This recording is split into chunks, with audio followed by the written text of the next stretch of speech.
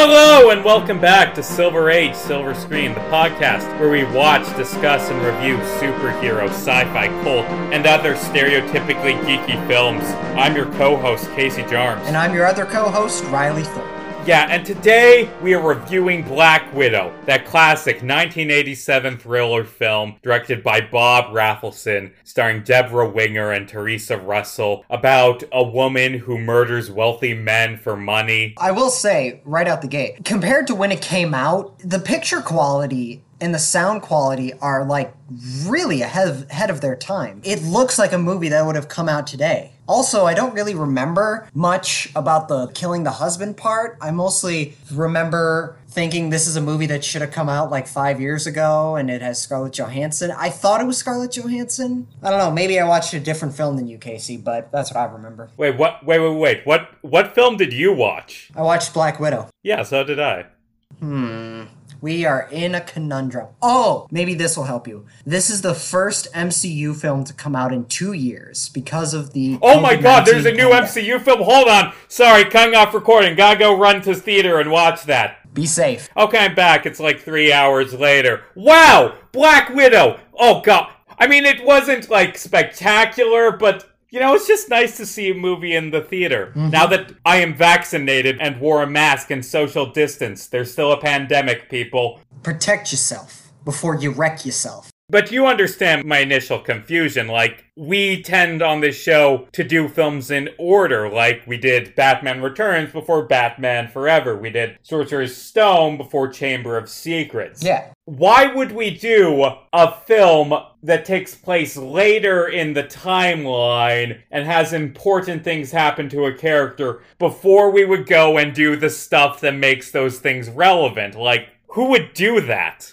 I don't know, but we did it with WandaVision, so Yeah, but I'm serious. Like, it is kind of ridiculous that we are doing a film where these major events happen to Black Widow, and then after that going to go back and give her backstory with Iron Man 2. Like, could you imagine if a studio killed off a character and then like 2 years later is like, okay, we should give her backstory now. Thank you, Ike Perlmutter. You're the best. Hashtag sarcasm. Hashtag fuck that guy. Ike Perlmutter, former Marvel executive who, honestly, there were probably some other people in charge that contributed to it, but delayed this film and Black Widow and Captain Marvel for years. And we're watching it now because it just came out in theaters. But that's the really weird thing about this movie. Natasha Romanoff is dead. Right. Spoilers for Endgame. She got thrown off a cliff on Vormir in Endgame. She's fucking dead. So,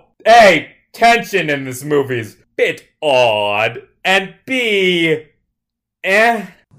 I don't know. I mean, overall, I did have a good time with this movie. I'm glad that we finally got it. But my biggest problem with it, just skipping ahead to that, my biggest problem is the fact that this movie should have come out when the film takes place chronologically, between Captain America Civil War and Avengers Infinity War. That's when it should have come out.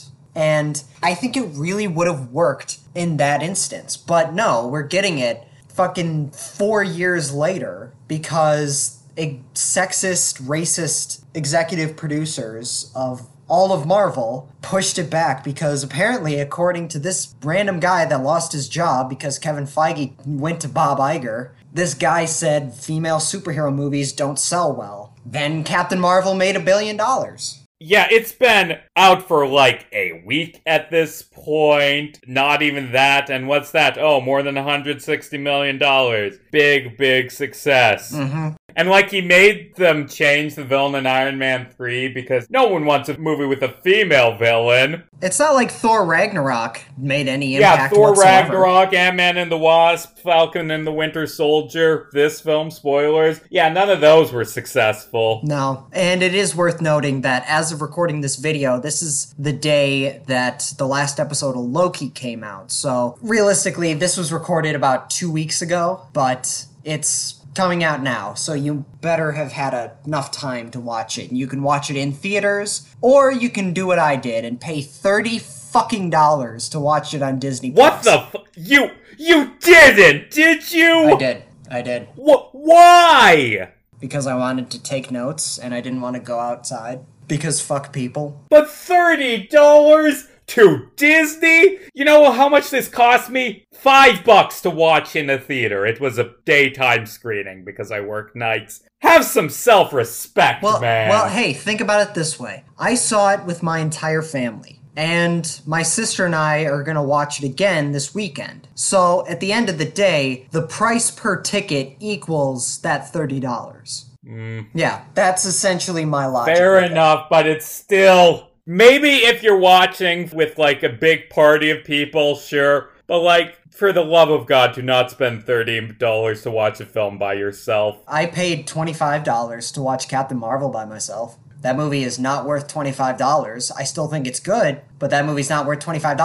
I did get a commemorative collective token for the movie, so oh yeah, so you know, did I. that's fun. I'll add that to my collection. Goddamn opening night Chicago theater prices. Why can't they be like the barely still in business Oskaloosa, Iowa theater prices? Right, exactly. I mean, come on, Chicago, get your shit together. It's not like you're the third most densely populated city in America. So let's just get into... Well, actually, first we should establish what's going on with this character. Natasha Romanoff, she's one of the Avengers, called Black Widow, helped fight off an alien and destroy all the Nazis in the US government. And then in Civil War, she went up against Iron Man and helped Captain America escape from the law. So now she's on the run, and this film is immediately after that. And there were originally there were rumors that there was going to be a deleted scene included from Civil War included in this movie featuring Robert Downey Jr. So he didn't come back to perform in this, but they were going to use a deleted scene. But that was cut from the movie because why not? And I'm glad it was.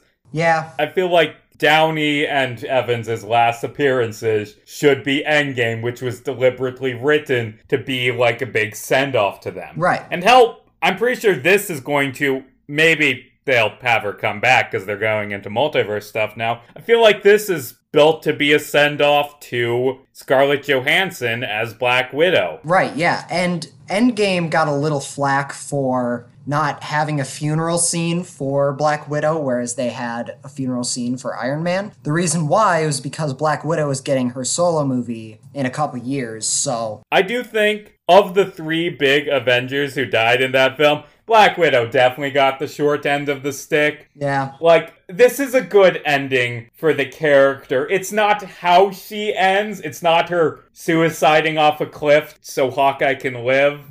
But it is her taking down her past and getting in some of her coolest action scenes and fixing some of her mistakes. It's a good ending for the character. Yeah, absolutely. Even though it's really weird that it doesn't end with the ending to the character. It ends up setting up the ending to the character, which we already saw happen. It's kind of weird. Yeah, so the plot of this movie is essentially what was referenced throughout the MCU as, you know, her and Hawkeye talking about Budapest and what happened there. It's basically her tying up loose ends in Budapest. We find out what happened in Budapest. We find out what happened to her in the Red Room. We especially find out what happened with Dreykov's daughter, which I have some thoughts on. And, most importantly, we learn where Black Widow got that sweet-ass vest in Infinity War. Yeah, that's this movie. It's the origin of her costume in a previous film. Yeah. I hope that's what all Marvel movies are now. Like, ooh, I want to see a prequel to Guardians of the Galaxy about where Star-Lord got that red coat. Yeah. And the whole thing ends up just being about Quill and Yondu when they're younger and ends up being really heartwarming. And at the end, he's like, here, have this Ravager coat. Actually, I would watch that. Yeah, I think so too. So, this film opens up in 1995 with young Natasha Romanoff having a happy childhood in Ohio with her sister Yelena. And then her dad, who is played by David Harbour of Stranger Things fame. And I have so many praises to give to him in this film. Yeah. He comes home and is like, hey, family, turns out our cover is blown. We have to flee the country now. So they flee Ohio, and S.H.I.E.L.D. agents show up to arrest them. And fucking David Harbour just picks up a big-ass crate and chucks it at them because he has super strength somehow. Mm-hmm. And they escape on a plane that the mother is flying while she's shot. And, like, he jumps on and holds onto the wing as the plane's taking off. And it's cool. Yeah. And also, not very subtle with the, oh no, we're leaving our happy childhood in America as... Bye, bye, Miss American Pie plays on the radio, and they pass a baseball field and a big-ass American flag. Yay for subtlety. Yeah, of course. The dad, Alexei, and the mom, Melina, are played by David Harbour and Rachel Weisz, respectively. Not to dampen the credit of David Harbour. From what I can tell, he seems like a really good guy, and I'm a big fan of a lot of his work. That said, I do think it is very interesting, the fact that a couple years ago, he starred as Hellboy in the Hellboy reboot, right? And the problem with that movie is that was horrible, and it failed miserably. The Rotten Tomato score is in the teens. Like, I know that. Oh god, it's that bad? Like, Yeah. I knew it was bad, but ooh. Yeah, it's that bad. And he, from what I understand, he was asked in an interview why he thinks the movie failed. And he said that the reason why is because there's not a giant Marvel logo in front of it. Because everyone will go to see anything Marvel produces, but they're not willing to take a chance on something new and quote-unquote original. Yes, the original film. Yeah. That is a reboot. Pretty soon after that, Marvel went to him and said, we want you in a Black Widow movie. And he said, fuck yeah, give me that paycheck. But he does a really good job. So does Rachel Weisz. So the opening scene is this fake family fleeing America. David Harbour is hanging onto the wing as they take off because physics. And I know he has super strength, but still. Yeah. And side note, cutting in, there's a few things about this film's, like, portrayal of the past and backstory that are a bit hazy and confusing. Mm-hmm. They never actually explain how he's a super soldier. No. And, like, part of me wants to be bothered by that, because every other super soldier has been explained who made them and how. Yeah. But at this point, there's like a dozen different super soldiers. Everyone has recreated Erskine's formula. I feel like it's not that hard to make, considering how many people are able to do it. Right, exactly. And David Harbour plays the Red Guardian from the comics. Red Guardian is essentially the Soviet Union's response to Captain America. That's essentially what he is. He's a super soldier with a shield who fights for the Soviet Union. And in the comics, he was married to Black Widow, which is... very interesting, considering. Yeah, he's his adopted daughter in this. Well, I guess Black Widow's mother is also named Black Widow, so... Yeah, and in the comics, Black Widow and Daredevil were dating. So, that's a thing. In the comics, everyone's dated everyone. Right, I'm pretty sure Spider-Man dated Black Widow at one point. I feel like if one Marvel superhero got chlamydia, every single Marvel superhero would be down. I mean, if we're going by realistic terms, i.e. The Boys, that would most definitely happen. Gotta watch that show. Yeah, it's really good. But so the family escapes to Cuba, where they're met by a bunch of Soviet Union representatives, even though the Soviet Union fell in the early 90s after this. Yes, that's what I was going to say. This opening scene, it's 1995. The Soviet Union fell and the KGB stopped existing in 1991. Right. Who the fuck is the Red Room in this? Like, who do they work for? Who is funding this? Like,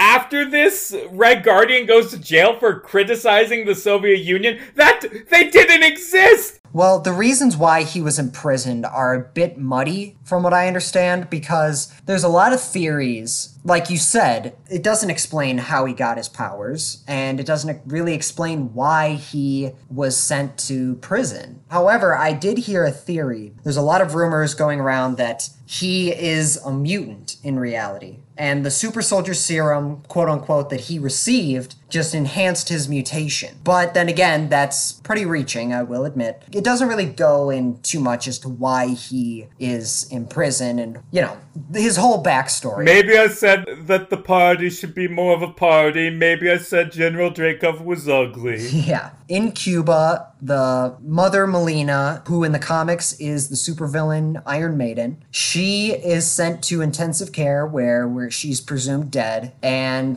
the little girls, Yelena and Natasha, are taken back to Russia, where in a very, I would say, really heartbreaking title sequence, they are ripped from their homes, tortured for over a decade into becoming Black Widows, killer assassins that travel around the world, control the world's governments, and assassinate anyone in their boss's way. And I'd just like to say, God damn, was that almost hard to watch. Yeah, and really the heartbreaking thing is there are a lot of undertones in this film with General Dreykov and his relationship with the widows. Like, we see at one point him, picking out a bunch of young girls who are in a shipping crate and, terrified. And him just showing hundreds of pictures of the girls he's taken over the years to be assassins. But the undertones,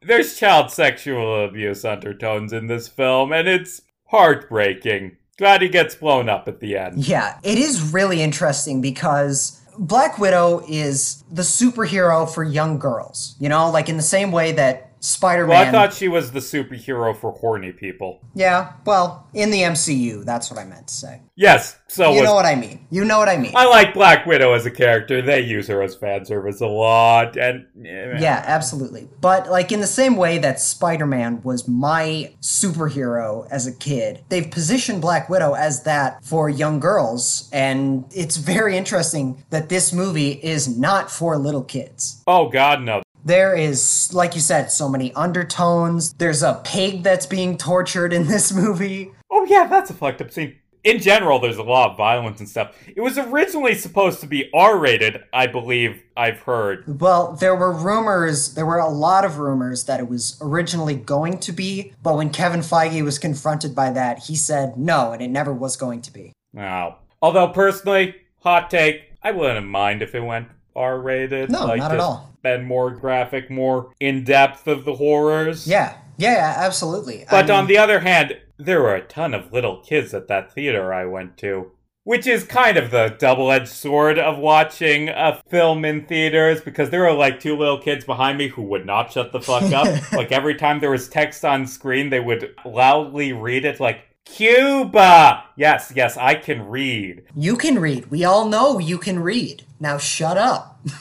Yeah, I had the exact same experience with Wonder Woman. For a second, I thought you were going to say I had the same exact experience in my own home. My dang family members, my dang little sister is incapable of not shouting Cuba.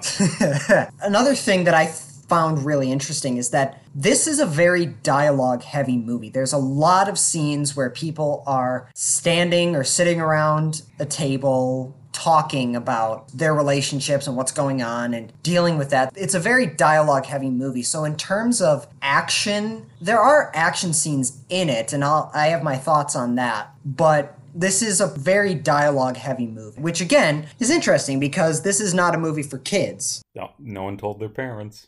Well, there were parents taking their kids to see Deadpool 2 in my theater. Deadpool 2, not the first one. Well, yes, the first one, but even the second one.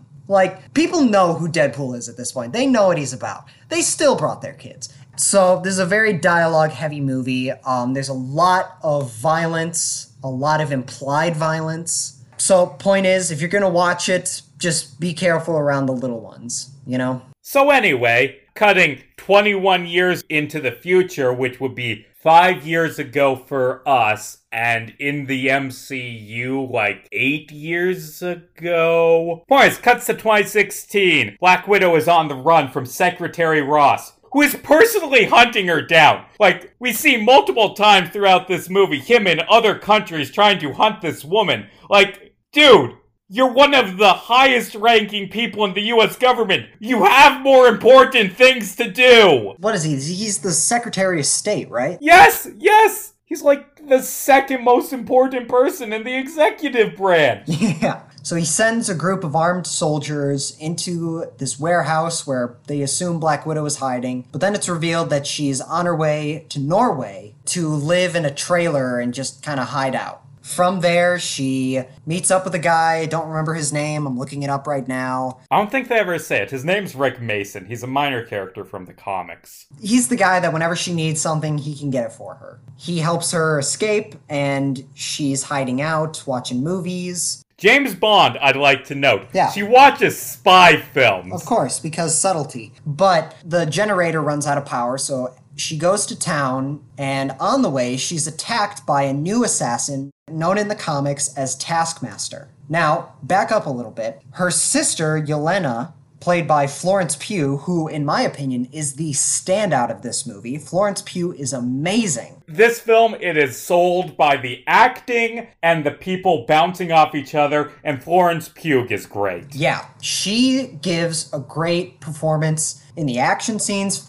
physically and also through the dialogue and the emotion that she brings. And I would like to note, Russian accents are notoriously very difficult to perform. And now acting in general is very hard, but Russian in particular, because just the way the dialect goes, it's very challenging. And everyone in this movie, to varying degrees, well, most of the actors succeed in it, and I'll have more to say about that later. Yeah, Scarlett Johansson, she's lived in the US for like 10 years. She doesn't do an accent because she pretends to be a naturally born American. But Scarlett Johansson does not do a Russian accent in this movie, which is a bit weird when there's scenes of her with her family and they all have very thick accents and she just sounds like she's from Ohio. Yeah. But anyway, what you were saying is, we actually skipped over it. There is a scene where Yelena, who is now grown up and a Black Widow assassin, is hunting down another Black Widow who stole something,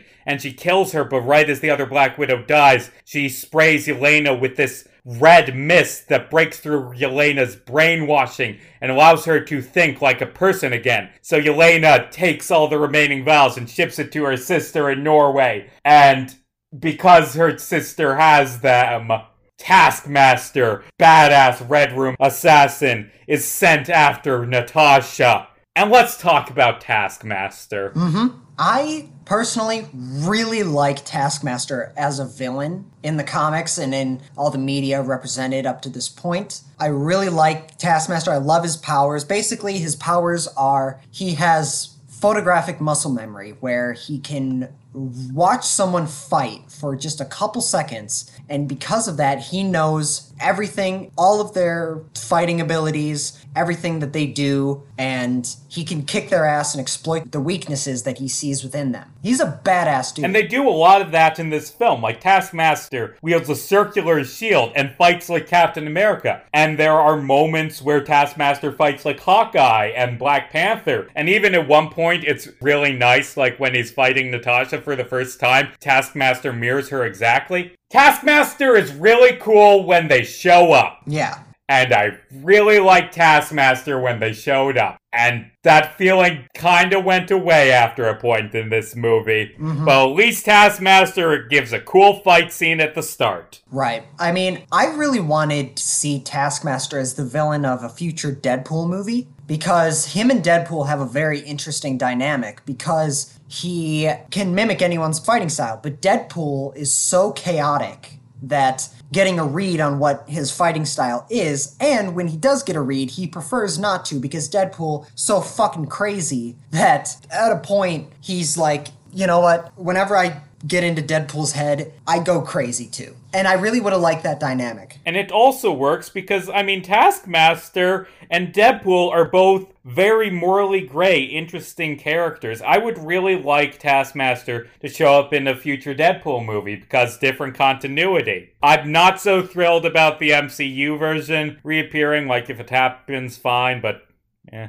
Yeah, well, I don't know if you saw this, but Ryan Reynolds released a video on his social media with Deadpool and Korg meeting and talking, and that is officially, canonically, Deadpool's first appearance in the MCU. Okay, I'm gonna have to watch that after this. Those two sound like they would be fun together. Yeah, I really think so. Him, and you get Louise from Ant-Man in there, and it's just a great time.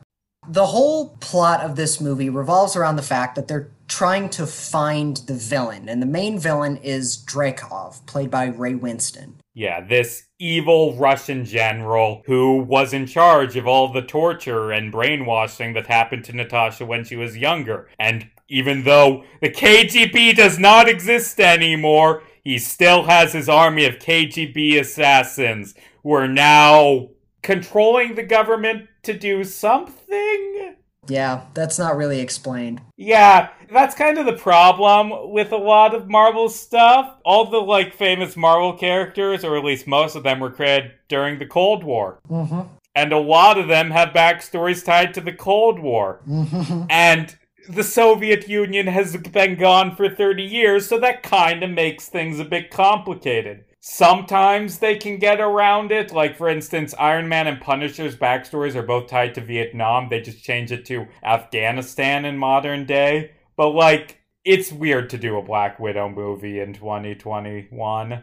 In the comics, by the way, fun fact, because Black Widow's backstory is that her mother died in the Battle of Stalingrad in World War II, which makes sense in 1960 but not in 2020. Black Widow's immortal in the comics. Okay. And she was a KGB agent in the comics originally. Dreykov is the villain of this movie, and because the plot revolves around the fact that they're trying to look for him, he's not really present at all until the third act. They try to make up for not having a villainous presence by including Taskmaster every once in a while. But the problem is Taskmaster's really not in it that much. And Taskmaster was badass in that first fight scene, in the first few action scenes. I was like, God damn, this is cool. In every action scene, Taskmaster is great, but also Taskmaster's mute and wears a mask and doesn't really have a personality behind intimidating, which is a shame when you compare it to the comic version of Taskmaster, who's this snarky, intelligent, pragmatic, morally gray villain,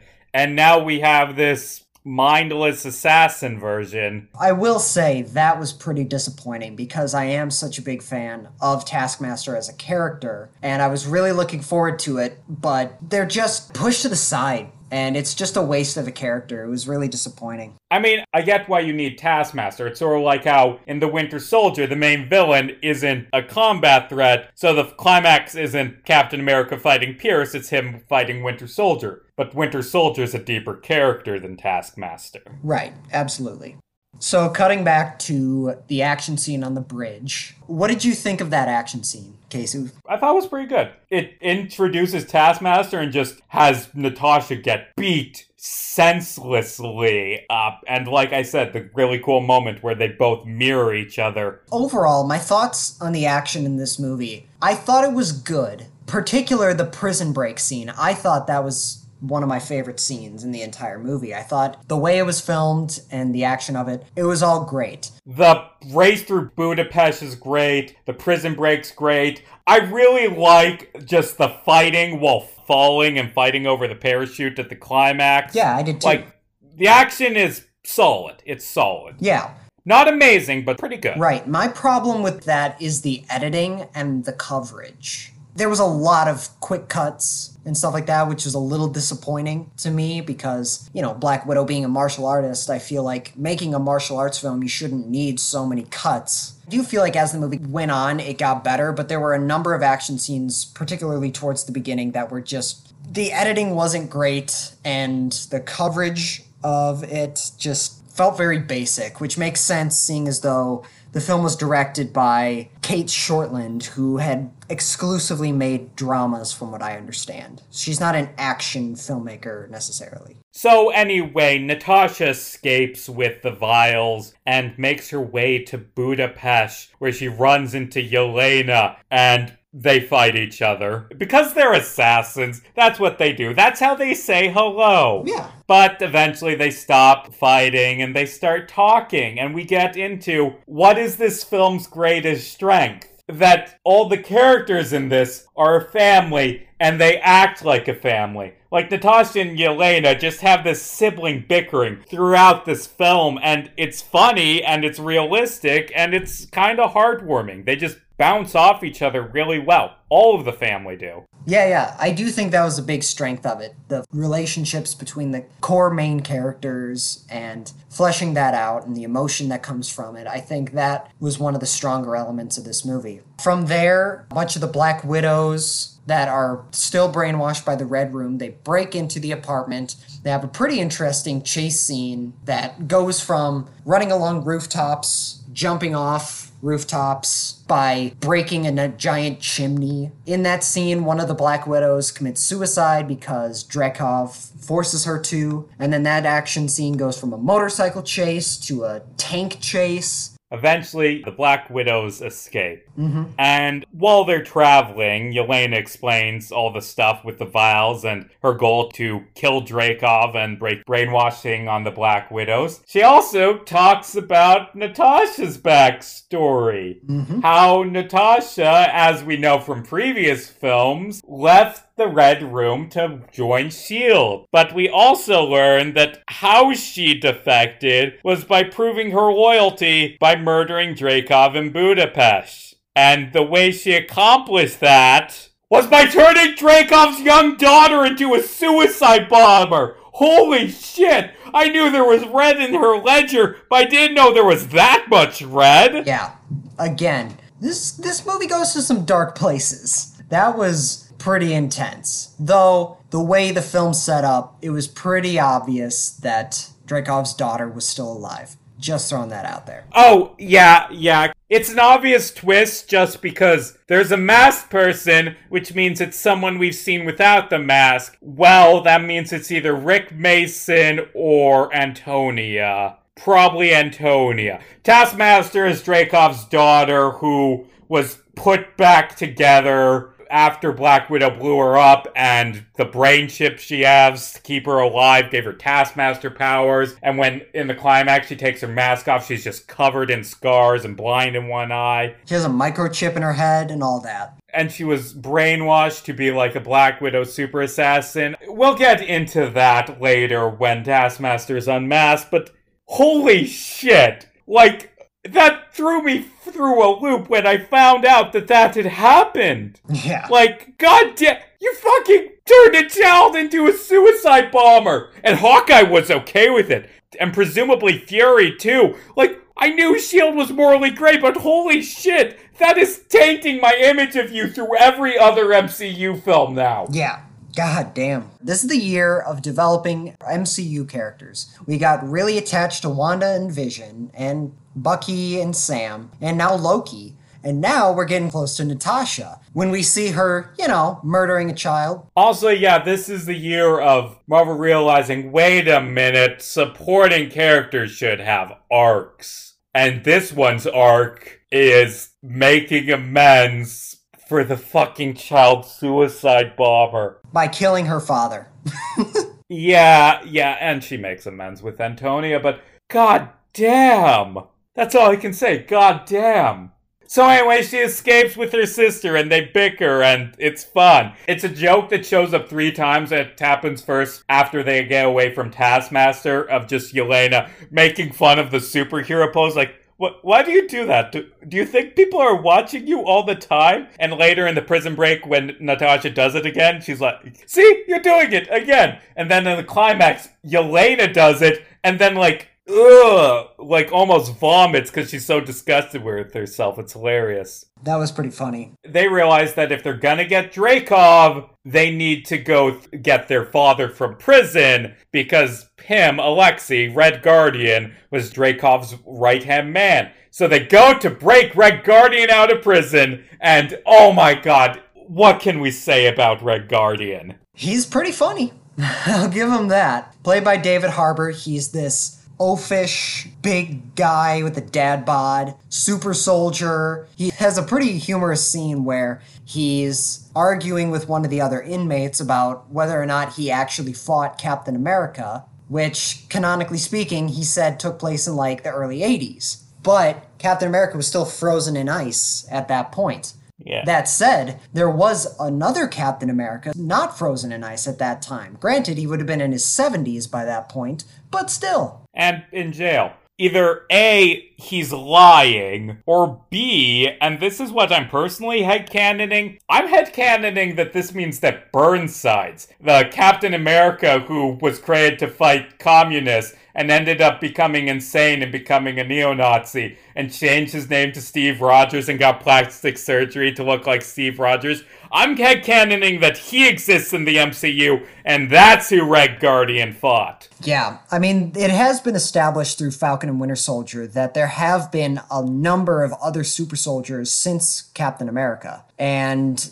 I don't know, maybe he could have fought one of those instead of Steve Rogers. Or maybe he's just full of shit. Yeah, that's what I think. But from there, they break him out of prison in a pretty cool action scene that sets off an avalanche, and they use a helicopter that Mason gave them, and that was my favorite action scene throughout the entire movie. Like, that was pretty thrilling, very well done. I really like that one. They bring Red Guardian onto the helicopter, where they have a pretty funny, but also in hindsight, really awkward joke about how Yelena and Natasha had forced hysterectomies on them as a kid. So, like, one of the most infamous things about Age of Ultron is the I can't have babies because I'm a monster thing. And, that scene, just the way that scene is, like, written is really bad. I get what they were going for, that it's horrible what happened to Black Widow in her past, that she had invasive surgery on her as a child to control her life choices. Like, that's really messed up. But God, it's framed poorly in Age of Ultron and comes across as the film saying that women who are infertile are monsters. Like, oh boy, that is messed up.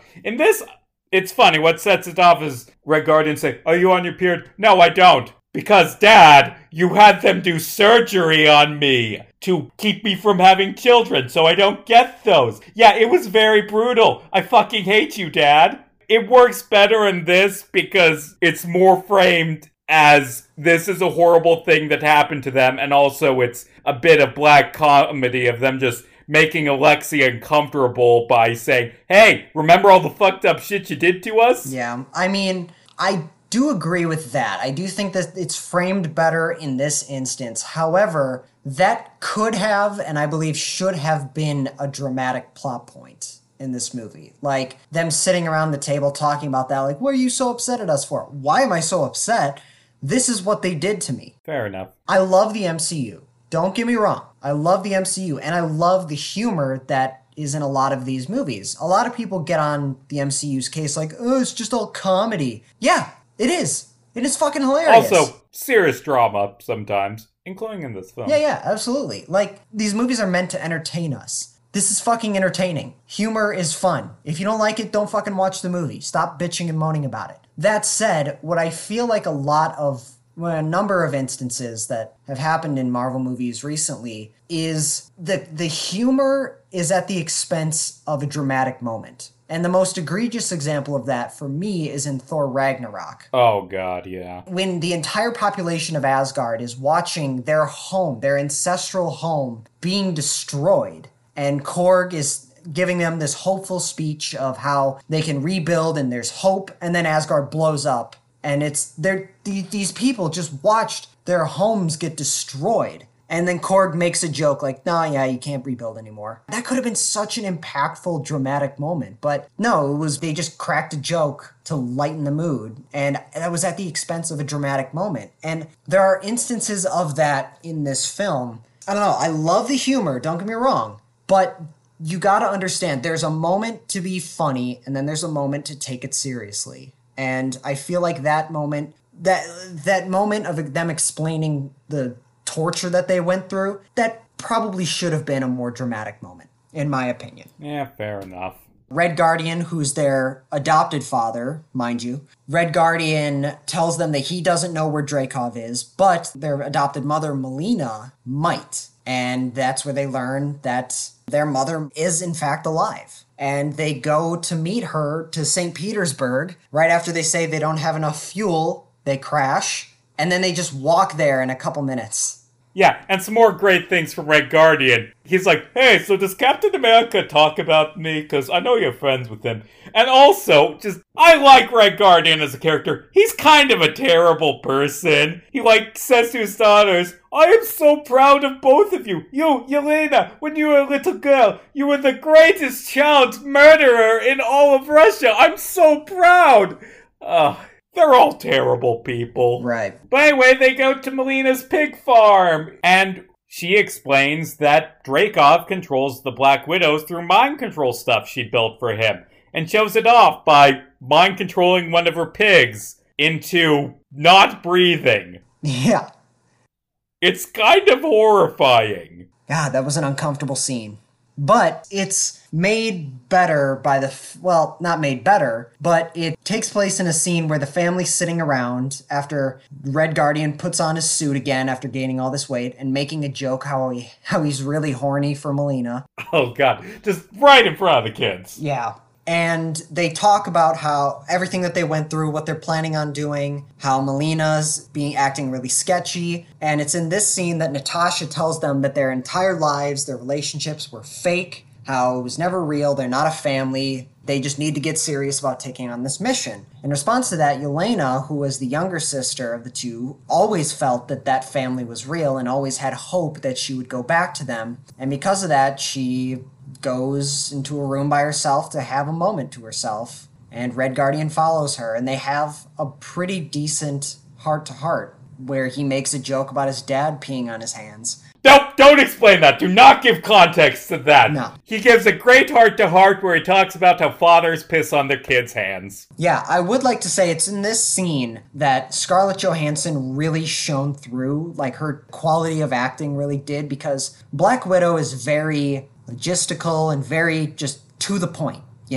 And it's through this scene for me that how do you portray a lot of emotion through that character? And she does. It really does. She has a lot of most of what she says is very quick, very snappy, a lot of the time, sometimes very sarcastic, but she conveys a lot of emotion despite being limited vocally due to the requirements of portraying this character. And she does a great job as well. And Florence Pugh, again, gives some really great emotion in that scene. From there, Yelena and Alexei have a heart-to-heart where they sing American Pie. And then Melina reveals to Natasha, hey, by the way, I called Dreykov. All of his minions are showing up to kill you. Sorry! And they show up, and one of them shoots Alexei with a dart, and he's like, it will take more to take out me. And then he gets shot 10 more times with darts and feints. And they all get knocked out, and they get taken to the Red Room base. Wanna know why no one can find it? Because it's fucking flying in the sky! They had that technology in the 90s. Uh-huh. It's a fucking airship. Well, actually, yeah, they would have. When would the SHIELD helicarrier have been built? I don't know. Probably around the same time. Before 2012 is all we know. Right. And I will say at this point, though David Harbour does a great job, and I do like Red Guardian, how he was portrayed in this as just kind of a shitty dad. He's a good comic relief character. Yeah. But he's a super soldier, and throughout the Captain America films and Falcon and Winter Soldier, it's established that being a super soldier is a big fucking deal. You don't just become a super soldier and, that's it.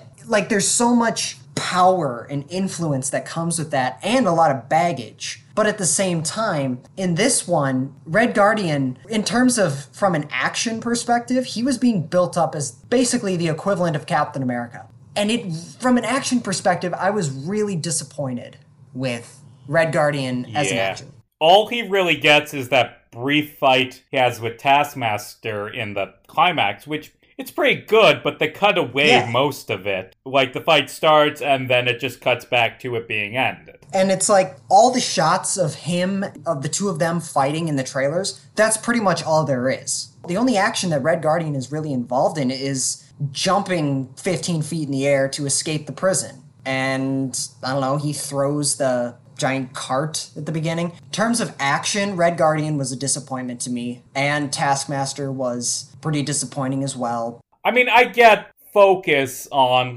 Natasha, because this is her big send-off, but still, you can give David Harbour a bone. Yeah, and the best part of this movie is the family dynamic. And I get why they want to focus on the both of those, but still, I mean, it's a Marvel film. You gotta have some good action in there. Have him fight alongside his daughters. Have, like, a scene where he, like, protects them and, like, smashes some Red Room good heads in. They go to the Red Room headquarters, where Natasha is taken to see Dreykov, played by Ray Winston. And the rest of the family is taken to, well, no, fucking cut that out. Cut that out. Well, cut that out. yes, but also no. Melina goes to talk to Dreykov while Natasha is put in a cell next to Red Guardian. But wait a minute, pull off the mask. It's those really OP, perfect disguise masks that showed up also kind of bullshitly in The Winter Soldier. It's not a bullshit Deus Ex Machina if you use it again.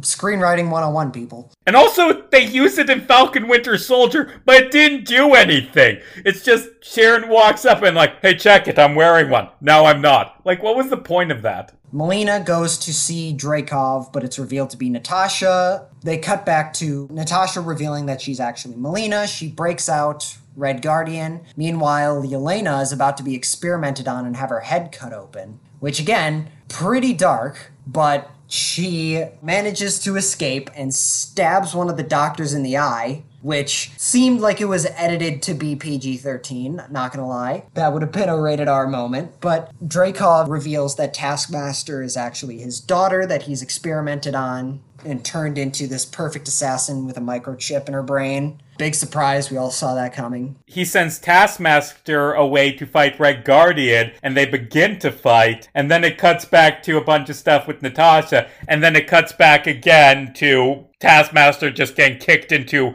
a prison cell, so can't fight back anymore. At least Alexei steals her shield, so now he is a real Captain America clone. Natasha tries killing Dreykov, but he reveals that due to all the years of brainwashing, there's a pheromone that prevents her from harming him. And in order to counteract that, she smashes her head onto the desk, severing the nerve that leads to her nasal cavities so that she can kill this guy. He also explains, I control the world and pull the puppets and make them do something. Like, it's this nebula. The Red Room kind of sucks. As, like, something that did horrible things to the main characters, it works. But, like, what the fuck is even... They don't even have a plan. It's just continue doing vaguely described evil stuff.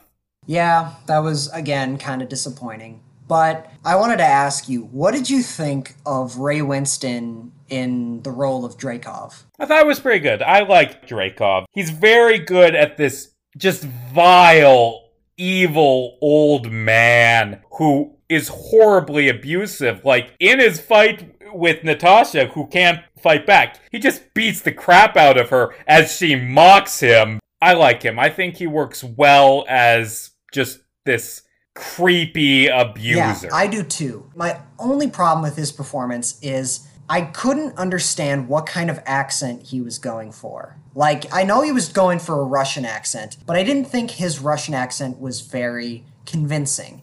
And the reason why I bring that up is because Ray Winston was in one of my all-time favorite movies. Cats? No, The Departed. But I haven't seen Cats yet, I will. He was in one of my all-time favorite movies, The Departed, which won Martin Scorsese's first Academy Award for directing. Departed's a good film. Yeah. I love that movie. In that movie, he is easily the worst performance because he's British. Ray Winston is British. But he gives like a Boston accent in the movie. But he does a terrible Boston accent. It's like half Boston, half British. And it's just terrible. Apart from that, his performance is pretty good, but he's obviously the weakest link in the movie. The reason why I bring that up is because in this one, he's also doing an accent from a country that he's not from, and it's not convincing either. The guy's just not great at accents. Like, I'm sure he's a great actor. I know he's a great actor, but he's just not good at doing other accents. Sorry. So anyway, Natasha breaks her nose so she can't smell Dreykov anymore and is about to kill him when all the Black Widows come in, and Natasha fights all of them off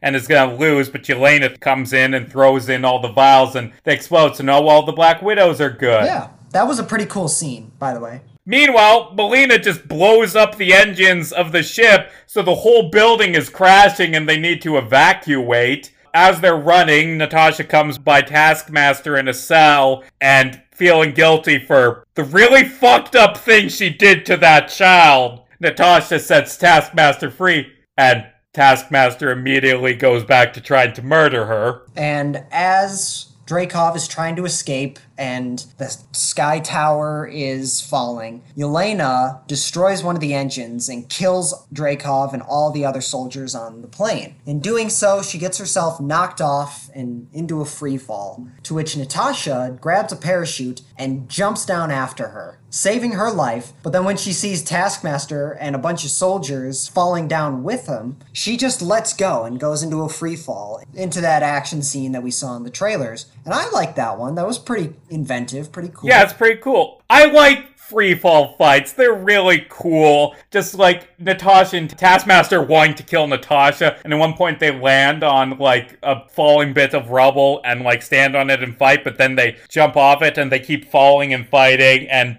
neither of them hits the ground too hard, thankfully. They both survive. And Natasha gasses Taskmaster, so she isn't evil now. And she apologizes and she forgives her. Red Guardian, Melina, Yelena, and all the other Black Widows show up. Natasha gives Yelena the antidote to the mind control because there are 50 other Black Widows stationed all around the world, ready to kill anyone at Dreykov's request. And they're gonna reverse engineer the serum and save all of the Black Widows. But Natasha stays behind because Ross is showing up and allows herself to be arrested so her family can get away. But then it like cuts to her being free again? Yeah. Somehow? I don't know. Like, I initially thought, oh, because Cap broke everyone out of the raft. But no, she says, okay, I'm gonna go break all the other superheroes out now. Like, how'd she get free? I don't know, but Yelena gave her her vest with all those pouches. I mean, come on.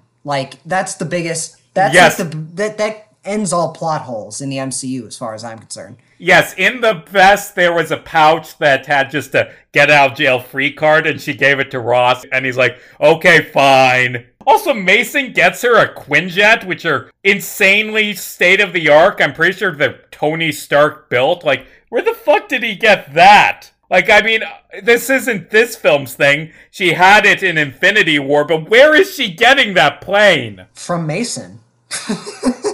That's all we know. Fair enough. Yeah, that pretty much brings us to the end of Captain America Civil War, and then from there we have the movie that connects in between Civil War and Infinity War. Then, cut to the after credits scene. Yelena is visiting Natasha's grave. This is after Endgame. And Yelena finally has her pet dog that she always wanted. Yay. And she visits Natasha's grave. And Valentina, played by Julie Louis-Dreyfus from Seinfeld fame, and who also played Valentina in Falcon and Winter Soldier, shows up. And this was a rumor that came out years before the movie came out. There were rumors that the post-credit scene was going to be Yelena being recruited to the Thunderbolts. But what actually happened was Valentina showed up and offered Yelena a new job, seeing as though Yelena's already a part of presumably the Thunderbolts. And she has a new assignment, killing Hawkeye.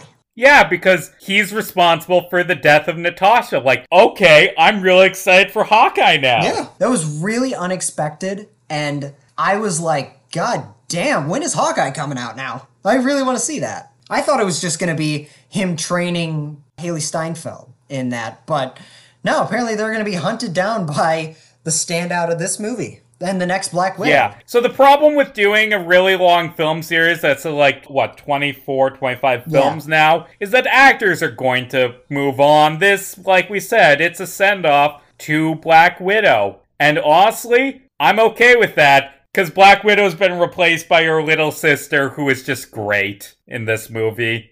Like Deadpool said in Deadpool 2, they gotta be young enough to carry this franchise for the next 10 to 12 years. Yeah, so that's the movie. What'd you think, Casey? You know, it was a good film. I enjoyed it. It was standard MCU quality. It's not the heights of the series, but it is comparable quality to the average MCU standalone film. And I enjoyed it, you know? The action was good, the acting was great. Like I said, the best part of this film is just the chemistry between the main actors as just this dysfunctional family of assassins. I enjoyed it. Yeah, I did too. I think, like you said, I think this is about mid-level Marvel for me. Kind of the upper echelon of mid-level Marvel for me. The action, though, there's a bit less of it in this film compared to other Marvel films. Then again, we're comparing that to Infinity War, which is basically one or two huge action scenes. But the action scenes vary in quality for me. Some are just